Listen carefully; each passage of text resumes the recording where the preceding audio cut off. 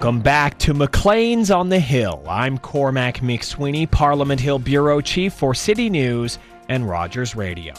Coming up on our show, just how long should you wait to drive after smoking marijuana? And what's the safer way to consume the drug? We'll speak with the author of new cannabis guidelines from medical associations. And later, we'll see why some architects are upset with a new Indigenous Centre across from Parliament Hill. But first, this week, Maclean senior writer Paul Wells had taken a trip to Latvia in order to check out Canada's new mission in that country as a part of a grander NATO mission to try and counter aggressions from Russia to Eastern European nations. And Paul joins me now to chat a little bit about his trip and what he learned from speaking with some high-level military officials, both Canadian and NATO. So, Paul, thanks very much for joining us. Thanks. What did you learn on your trip? What did you get to experience when you were out there?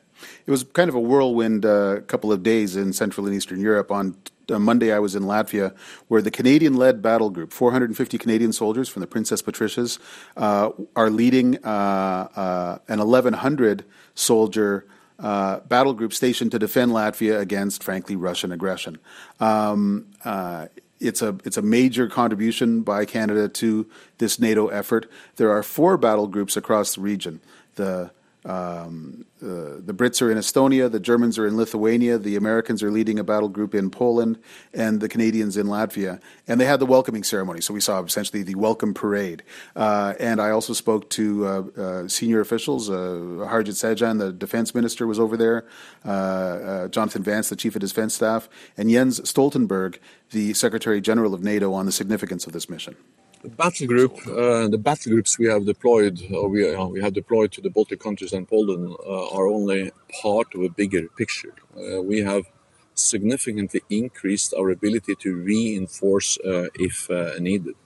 With the tripling of the NATO response force to 40,000 troops and a new spearhead force, brigade that can be deployed within a few days.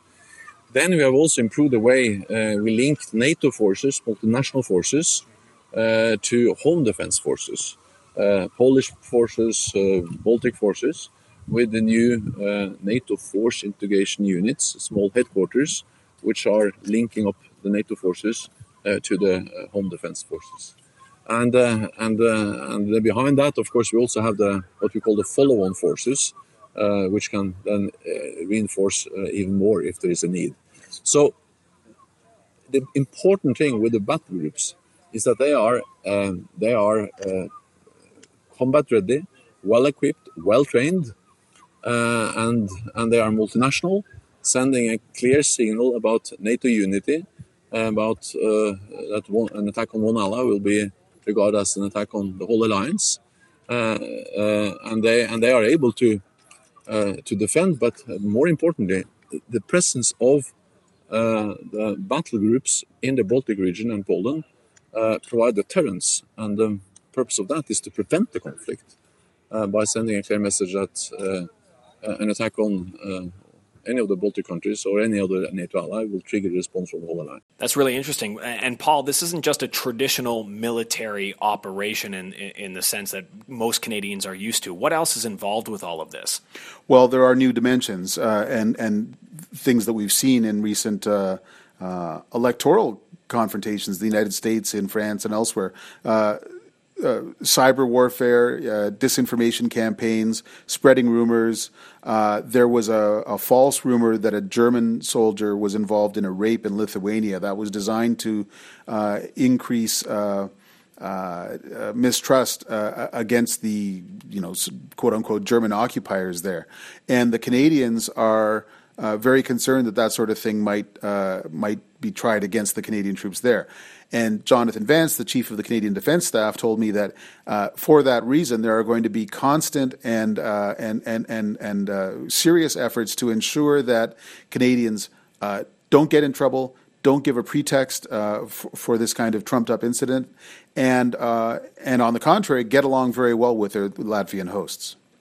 I do hope that a really good bond is created between Canada and Latvia. Like really, we've got families living here. and over time, more families will live here. So there'll be Canadian kids graduating from Latvian high schools. There'll be people making best friends.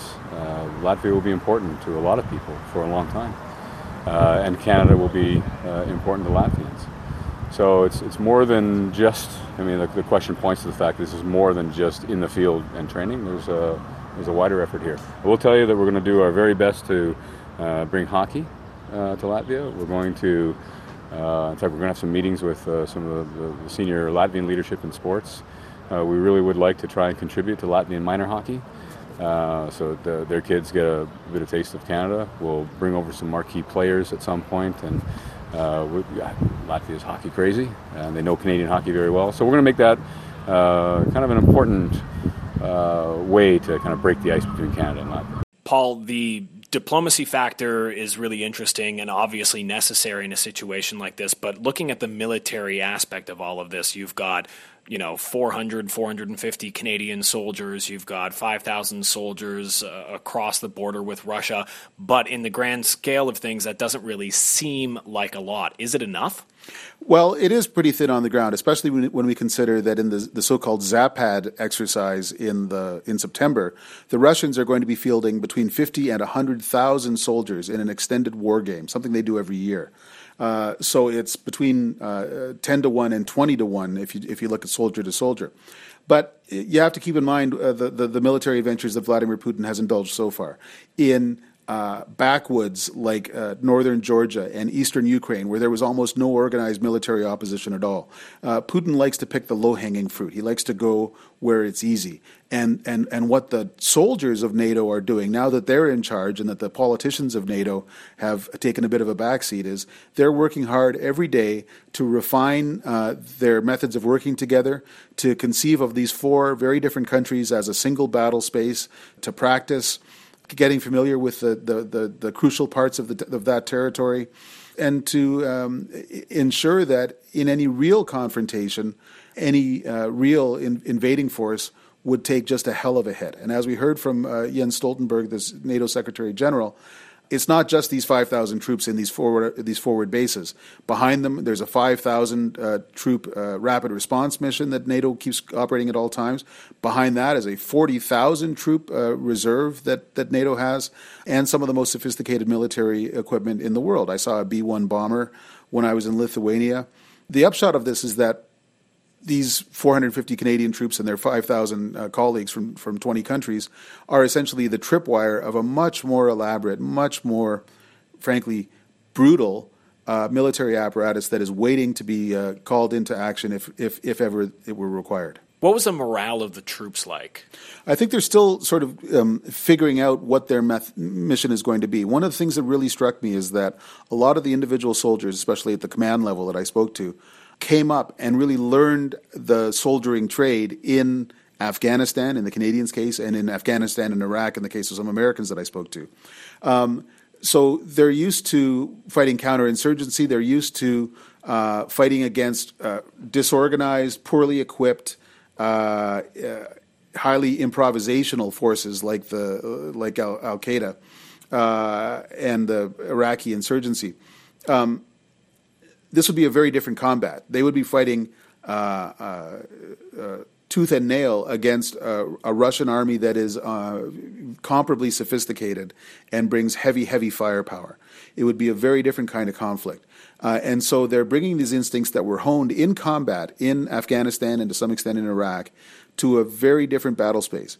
And obviously, what they really hope is that they'll never have to use the skills that they brought with them and that they're acquiring in place now.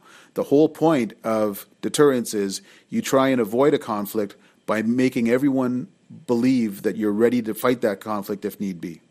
All right, Paul Wells, thank you very much. If you want to read his piece on his trip to Latvia, check it out on macleans.ca. Coming up on Maclean's on the Hill, a year before legalization, we speak with the author of new marijuana guidelines aimed at helping users reduce the risks of consuming cannabis. And later, why the dedication of a new Indigenous space across from Parliament Hill is upsetting some Indigenous architects.